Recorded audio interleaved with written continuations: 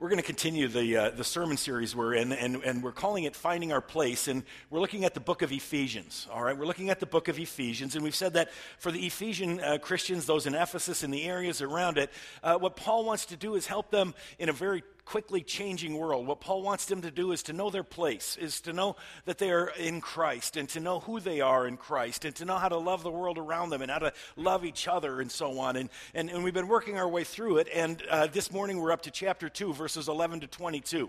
And I'm not going to read the text right now. We're going to look at it a little bit later. But in this section, Paul talks about how we relate to each other. Last week, we talked about how Jesus died because we were dead in our sins and transgressions, and by his grace, he brought us close to the Father. Now he wants to talk about how we relate to each other. And so as we begin, I ask you to just kind of think about this. I ask you to recognize that each and every one of us, all of us as human beings, we have an amazing tendency to form groups, right? If you get 400 people together, that 400 will get into smaller groups. And that's not necessarily bad.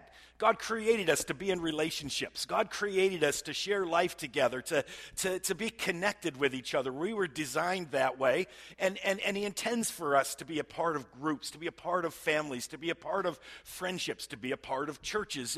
It's not necessarily bad. The fact of the matter is, a lot of groups are good, they're healthy, they're strong, they're not harmful at all, right? A group of guys gets together and watches a football game, you know. I mean, they do that every weekend, and I don't mean to be sexist.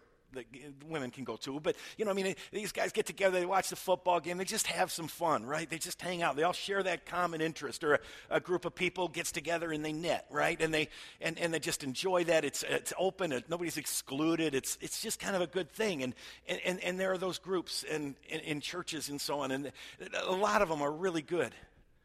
But the fact of the matter is, each and every one of us knows that sometimes, and it's all too often, sometimes groups can become dangerous and damaging to us and to others. Sometimes these groups that God intended us to have and to find strength and encouragement and commitment become something different. And one of the ways that groups can go wrong is they stop being groups and they start to become cliques, right? And what happens often in this is that we begin to think that the people in our group are better than everybody else, right? We begin to think that our group is better, that we are superior, that we are a little smarter than everybody else, that we are a little more valuable than everybody else.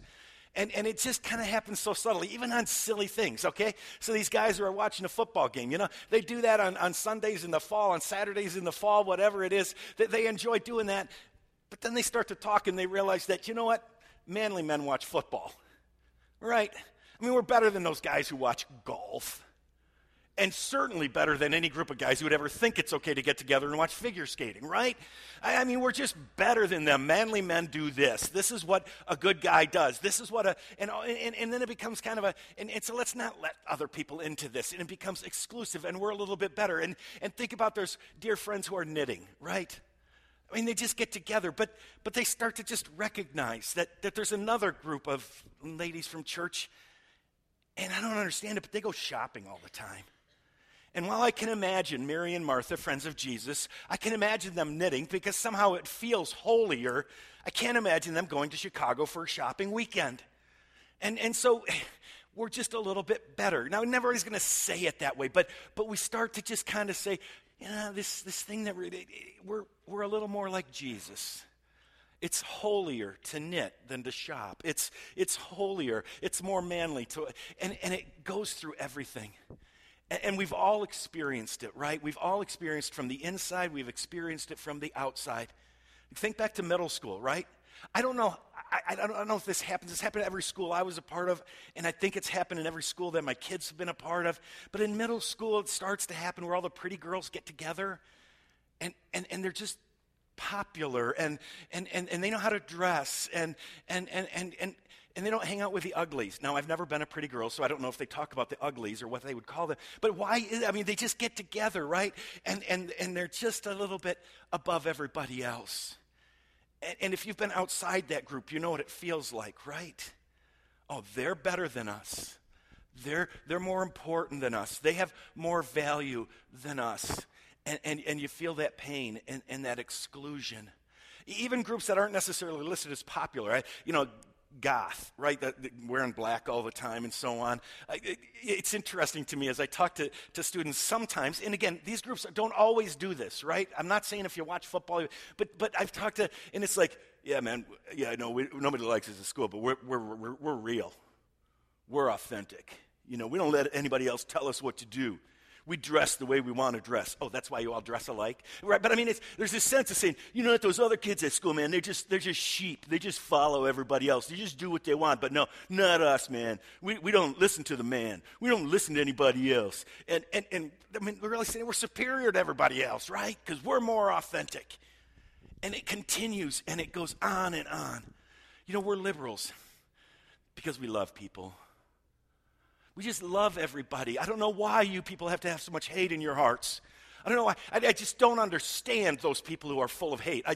We're not like that. We love everybody. Oh, yeah, well, we're the conservatives, and we happen to think that our brains matter. And we don't understand our feelings. Oh, yeah, let's just make everything how we feel. And let's let everybody be victims all the time. It doesn't work that way, right? And so now all of a sudden, we're smarter than you. We're pastors.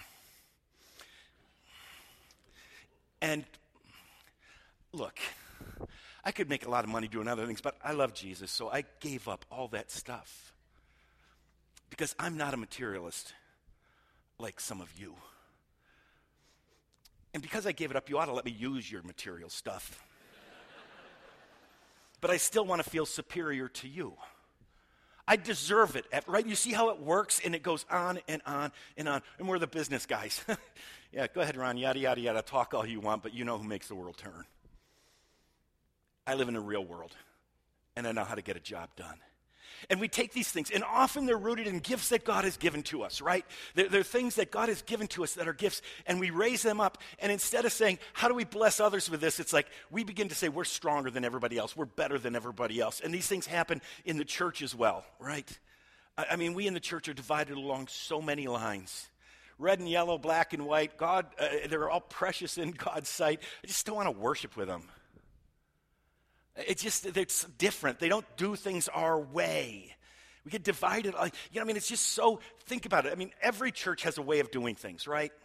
We all have a way of doing things. And it's really hard. It's just so, because we're sinful, it's so natural for us to say, our way is the right way. Our way is the right way. We have the right balance of this or that, or we have this, or I know, or we in our little group in our church knows the right balance, and if we could only get Ron to listen, we could tell him what it is, because we know what would be and instead of just saying, this helps me, or this is my preference, or this is how whatever, we start saying, no, this is the right way, and this is the wrong way, on issues that aren't right and wrong. And we start to lift ourselves up, and we start to say others don't fit, and we divide along ethnic lines and along racial lines and along theological lines. And it breaks God's heart. It absolutely breaks God's heart.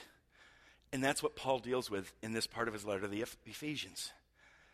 A split in the church, a struggle in the church, two groups that didn't like each other.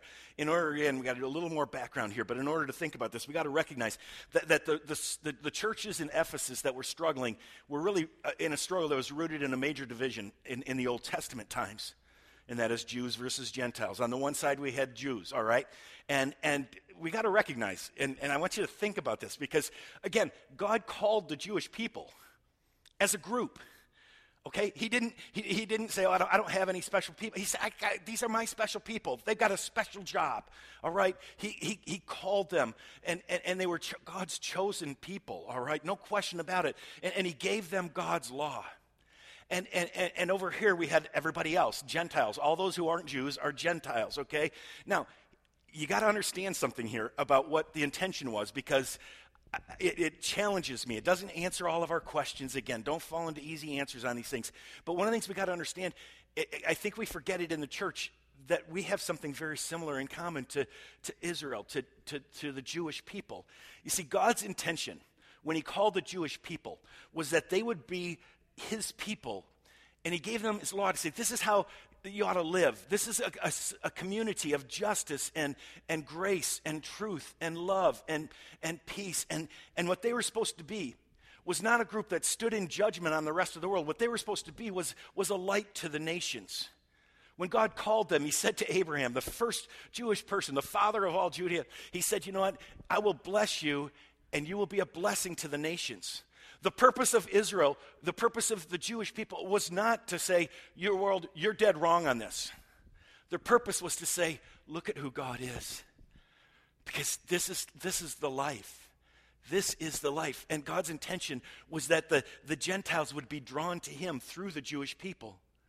God's intention was that they would be a servant to the world that would draw others. And I think about that in the church. Now, again, don't oversimplify, but I think we got to recognize that our primary calling in the church is not to yell at our culture. It's not to just say how wrong you are all the time about everything, okay? It's to create a community that's a light in the darkness, a community that says to people, they know how to love each other. They know how to care for each other. And God's intention is not that we primarily talk to them about what they're doing, but God's intention, that's why our mission statement as a church is to become a community where the kingdom of God is real and visible. Because God calls us to be a light in the darkness. And what he wants is for people out there to say, you know what, I'm missing something and I need that in my life. Okay, that's the heart of it. Now, it doesn't mean we don't talk about things, okay? So I say, don't go just simple on me. But we do it in the context of recognizing God's call is not for us to straighten out the world. God's call is for you and I to learn to love each other in such a way that the world says, I want some of that. I want some of that. That's not how it worked, all right? The Jewish people, they said, we're God's chosen people, all right? You know what that means? That means the Gentiles aren't. We're special, that means they aren't. We're better than them, and they are dogs, all right? They are nobodies. They don't have the law. They're not obedient. And what happened is there was a wall between them, okay? There was a wall absolutely clearly between these two groups, and they hated each other. Now, at one level, that wall was literal. In the temple, there was a literal wall between the Jewish section and the Gentile section. So you can't come here because you're not good enough. You can't come here because you're not one of us. You can't come here because you don't belong in our place. And it was a literal wall there. And that wall is what Paul is talking about. In Ephesians 2, verse 14, he says, you know what? He's going to tell us what we're talking about is the barrier, the dividing wall, and he calls it hostility. And the word that he uses there, it could easily be hatred, all right? He says, we got to deal with this because there has been just a dividing wall of hatred between the Jewish people and between the Gentile people. And it is just causing so much pain and so much struggle, all right? That was what's going on in the time of Jesus. You see that with the Jewish people talking about, hey, you know, the Gentiles. And again, when a Jewish person would talk about a Gentile, they'd call him a dog and they'd spit. They just hated him. They absolutely hated them. And the problem is, this carried over into the church. The reason we have to care about it is it carried over into the church. It didn't just end. It wasn't like, oh, cool, now we're all Christians, so we're all together. No, because we had on the one side Jewish Christians, and they were saying, you know, God's law still matters. And you know, they said Jesus himself, they could quote him, he didn't come to abolish the law. He came to fulfill it and to set us free so that we could follow. So it still matters how you live. We're still called to be holy. And they tended to focus on three things, on Sabbath, on circumcision, and on dietary laws. Okay, little side note here, okay? Let's go back to thinking about groups. No Jewish person would have said that these three things, the Sabbath and dietary laws and circumcision, are at the center of the faith. No, they would have said what's called the Shema, right? The Lord our God is one. Love the Lord your God with all your heart, soul, mind, and strength. They would have said that's the center of Judaism. That's what we believe. But with groups, one of the things that groups need are what are called boundary markers. You need something to know who's in and who's out, right? And so that's why we sometimes wear clothes that are, you know, either certain color or hats of a certain kind, you know, because I need to know who's in and who's out. Well, in Jesus' day, these were the three things. This is how you knew who was a Jew and who wasn't. And it was just easier than trying to judge somebody's heart, right? I mean, you know, and think about the groups you're a part of. There are little ways that you kind of communicate to each other. Are you one of us or not? Do you fit with us or not? In some ways, some of the discussion about the Confederate flag. A bunch of people in the South, some of them are just saying, look, it's about having a Southern attitude. We're kind of rednecks. Yeah, about slavery. We want to know who's a redneck like us. And you don't always get to decide what your symbols mean. So but we all kind of have these things, right? Little ways. How do we know? Maybe some of you grew up and said, you know who's a Christian on your street. They're the ones who don't cut their grass on Sunday. They don't go shopping on Sunday. That's how we know who's a Christian. That's right. It's a lot easier than trying to decide other ways. And so that's what these were. These were the boundary markers. And for the Jewish people, it became a real struggle because it was like, what are the boundary markers and how do we know who's in and who's not? And so they were kind of trying to find identity, trying to say, look, you're part of us now, so you got to do this because this is what it means. On the other side, the Gentile Christians were saying, dude, we're saved by grace. And if we're saved by grace, they pushed that side, and they were like, we can do what we want. We can still hang out with our families. No, and if the family's doing this, then we're going to be a part of it. I know it was a bit of a drunken party, but come on, man. We're saved by grace. We're saved by grace. And in the early church, this was an unbelievably powerful division and hatred, and just they struggled with trying to figure out how to get along with each other. So what I want to look at is, what does Paul do? Okay, what does Paul do? He's going to tell them three things, all right? He's going to do three things, remind them of three things. And I actually want to start with something he doesn't do. Now, we always got to be careful whenever we're talking about an argument from silence. It's saying Paul doesn't do this. So don't push this too hard, but I think this ought to challenge each of us, because he doesn't do what I would be most tempted to tell him to do. And what my guesses might be what you would be most tempted to do. See, he doesn't tell them, well, just form two churches. You know, find a Gentile Christian church and start a Jewish Christian church. And you can say you're both Christians so you get along, but just have your own place, okay? Fact is, they probably should have started maybe 4 or 5 churches, right? It's better to have more churches. And then people who kind of, you know, you don't have to fight all the time. You don't have to fight. We just disagree on this. But it's significant to me, because in our day, that's kind of the answer, right? I mean, I read not too long ago of a pastor was saying, you know, on one level we should give thanks to God for church splits, because now we get 2 churches. And you can kind of understand that, right? And we're not fighting with each other.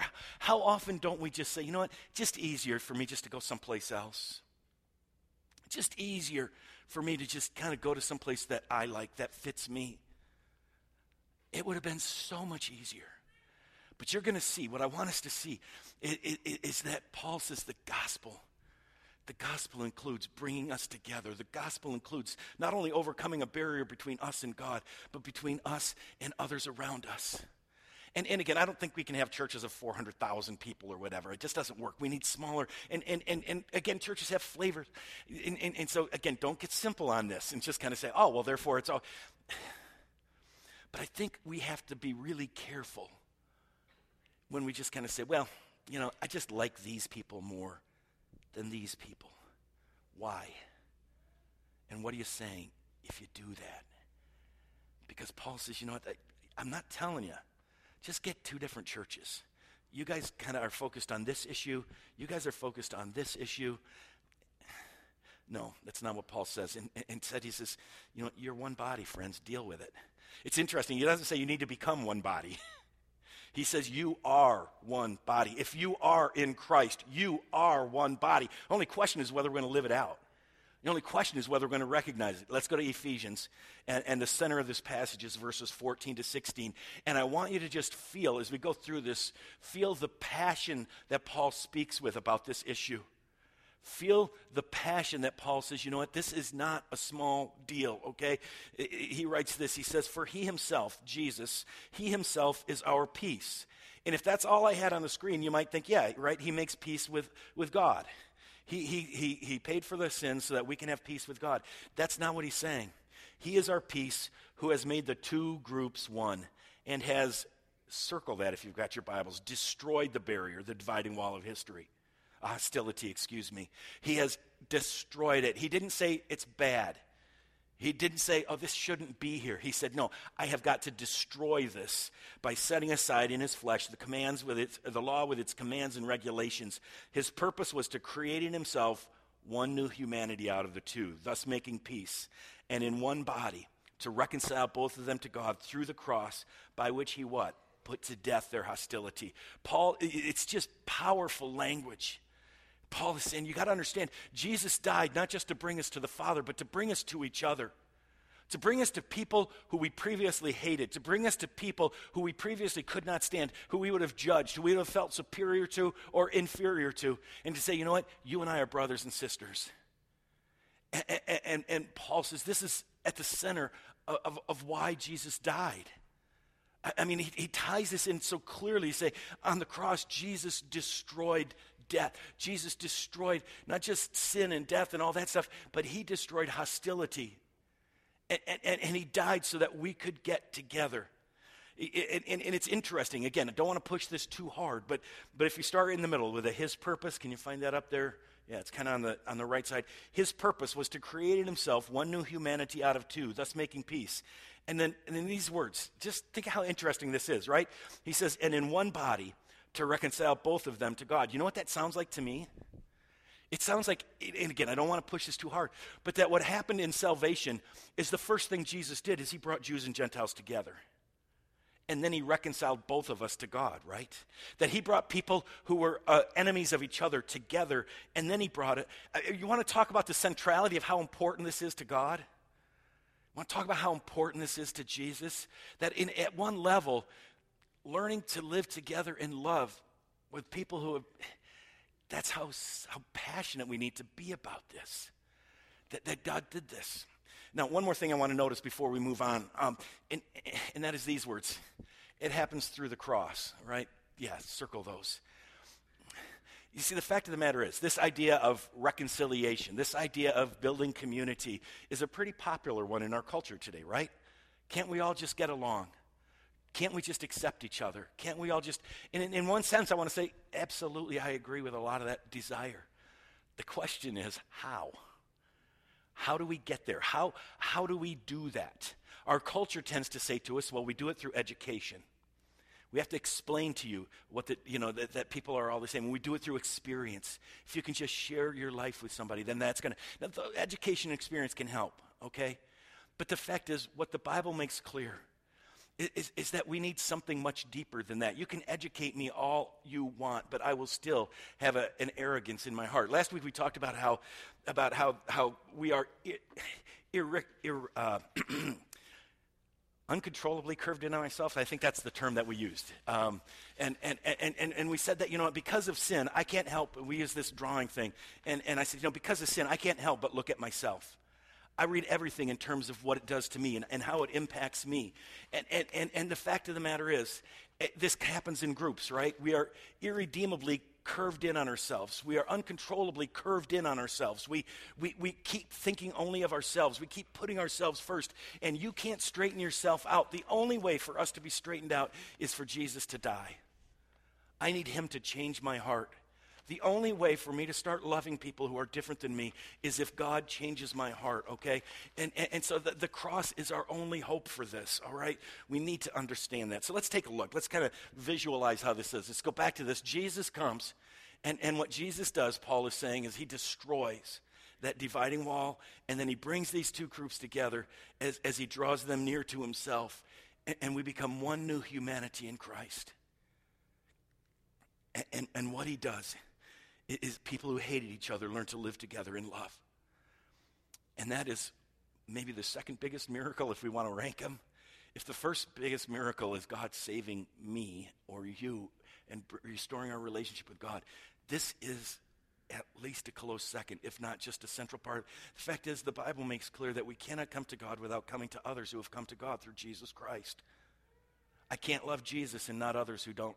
I just don't get to come to Jesus on my own. He brings, as I draw near to him, I draw near to you. I draw near to all those who are in Christ. And I think Paul may have been thinking of these words of Jesus when Jesus says, by this everyone will know that you are my disciples if you love one another. This is no small matter, friends. It is at the core. We are one body in Christ, all right? Let's keep moving here, all right? Second thing that he tells them that they all share the same story, okay? This is something God does, but part of how we remember this is recognizing that, you know what? what ties us together is more important than anything that separates us. And what ties us together is the story, okay? Last week, again, if you were here, we talked about remembering the journey, all right? Okay, we talked about remembering the journey, and we said, there were three things. We were dead, we are alive, and now we got here by grace. Okay, we said, we're dead, and now we're alive, and the only reason we're alive is not because we were smart enough to choose Jesus, simply because of God's grace, that he reached out to us. There's no room for boasting. There's no room for pride. Now, Paul is going to take that same thing, that same truth, and he's going to say, and that's why you need to be brothers and sisters with everybody who belongs to Christ. Look at what he does. Okay, watch this. He says, formerly, remember that, and he's going to talk primarily to the Gentiles. Interesting that he does that. I think he generally approaches the majority group. But he says, remember that formerly, you who are Gentiles by birth and called uncircumcised by those who call themselves the circumcision, that's the Jewish Christians, which is done in the body by human hands, remember that at that time, remember what you were. Your journey started. At that time, you were separate from Christ, excluded from citizenship in Israel, foreigners to the covenant of the promise, without hope and without God in the world. All right? Just as he said, you're dead in your sins and transgressions. Now Paul says, you Gentile Christians, yeah, you're saved by grace, but remember, you were far away from God. You were excluded from God. You did not have salvation. You were without God. You were without hope. That's where you were. But he says, now, look at this. But now in Christ Jesus, you who were once far away have been brought near. You were dead, now you're alive. You've been brought near by grace, by the blood of Christ. Friends, that's the basis of unity in the church, is that we all share the same journey. We were far, we are near, and we got here by grace. And when we understand that, it changes everything. Paul goes on in verses 17 and 18, and he talks about this more. He says, Jesus came, and he preached peace to you who are far away, and peace to those who are near. For through him we both have access to the Father by one Spirit. We all share the same story, right? And when that's the case, everything else becomes secondary. Everything else becomes secondary. I am a Christian first, and a Gentile second. I am a Christian first and a Jew second is what they needed to say. I need to say I'm a Christian first and I'm white second. And I can't let my whiteness supersede the unity I have in my Christianness. I'm a Christian first and I'm educated second. And I can't let my education level make me think that I have more value to God than somebody who doesn't have the same educational level. I am a Christian first, and I am an American second, or third, or fourth. Friends, the Bible would tell me I have more in common with a Russian Christian, with a Korean Christian, with a Canadian Christian, than I do with an American who's not in Christ. That's my fundamental identity. And all these other things become secondary, all right? I am a Christian first and a Republican or a Democrat second. Third, fourth, fifth, maybe? Do you get it? Do you see it? I mean, it makes such a difference if we recognize Paul is saying, who are we to stand in judgment on others in Christ? Because the only way we got in Christ is by grace. We were far away, we're near. By the blood of Christ, we got here. And if you are like that, then you stand at the foot of the cross with me. And there is a basic unity. We are brothers and sisters. Now, we got to note something. Again, it's so much easier if we could just be simplistic. This doesn't mean that we agree on everything.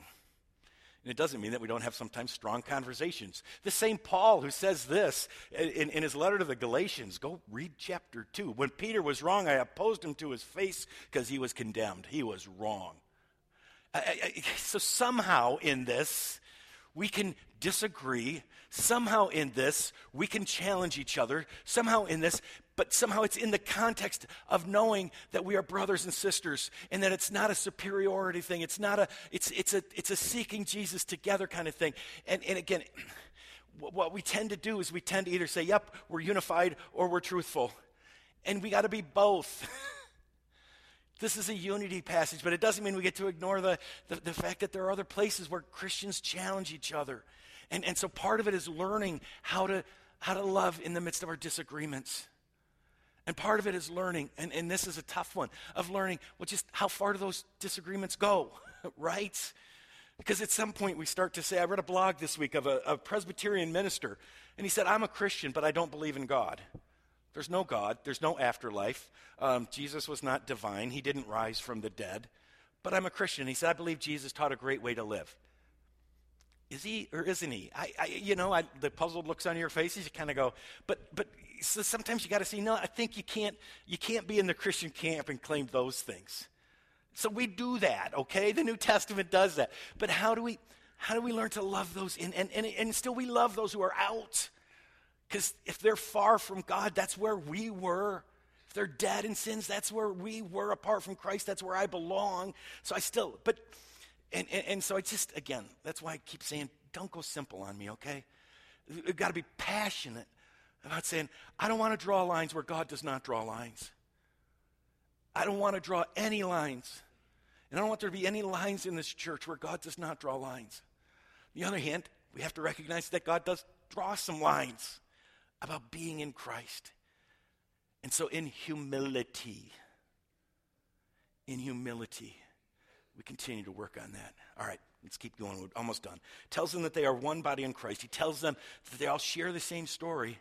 And so because of that, because our story is lost and found by grace, I don't get to judge others who are lost and found by grace. And even with the rest of the world, we're to create a community where people can see the light. Third thing he does, and this is just going to be really quick, but it's so cool to think about this. He tells them that God is building them together so he has a place to live. God's looking for a home. He's looking for a home. And his home is when you and I learn to love each other. And we become a temple. Look at verses 19 and 20. Consequently, you are no longer foreigners and strangers, but fellow citizens with God's people and also members of his household, built on the foundation of the apostles and the prophets, with Christ Jesus himself as the chief cornerstone. You are a building, okay? And he goes on and he says this, in Christ, the whole building is joined together and rises to become a holy temple in the Lord. Again, it's not a building, but it's when you and I learn to live together in love. And in him, you too are being built together to become a dwelling in which God lives by his Spirit. When we break down racial, ethnic lines, when we break down the things that divide our world and find unity in Christ, the world sees God because God lives in us. When we become, and as we become that kind of a temple, God lives in us.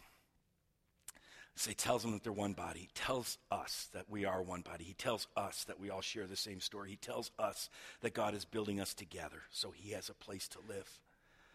And so as we close, just this, all who are in Christ are a family.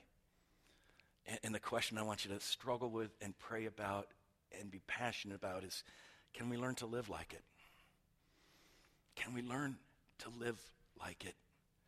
And not just kind of say, no, we're us and you're you, and we don't. No, we share the same story. I don't know what that looks like. Again, but I hope it looks more diverse. I hope it looks more like what the church is going to look like in heaven. God loves diversity, and he loves unity. Our unity is in Jesus. And let's be diverse beyond that. Let's pray together. Father, we so often feel better about ourselves if we're inside and others are outside. But you said we're all outside apart from Christ, so we're all the same. And if we are in Christ, we are all brothers and sisters. So help us to live like it. Father, forgive us where we felt we are superior, that if we're Dutch and you're not much. Where we feel like we got church right because we know to start at 9:30 and be done at 10:32. Forgive us for our arrogance and our judgmental hearts, and remind us that we are saved by grace. In Jesus' name we pray. Amen. Will you please stand to receive God's parting word of benediction? Again, if you want to pray with somebody, there will be somebody who prays better than you do at the prayer room. Just kidding, you see? There'll be somebody at the prayer room if you'd like to talk with somebody or pray with somebody. People of God, as we go from this place, know that the grace of our Lord Jesus Christ goes with us, and that his grace can help us to be set free even from our prejudices. Go in God's grace. Amen.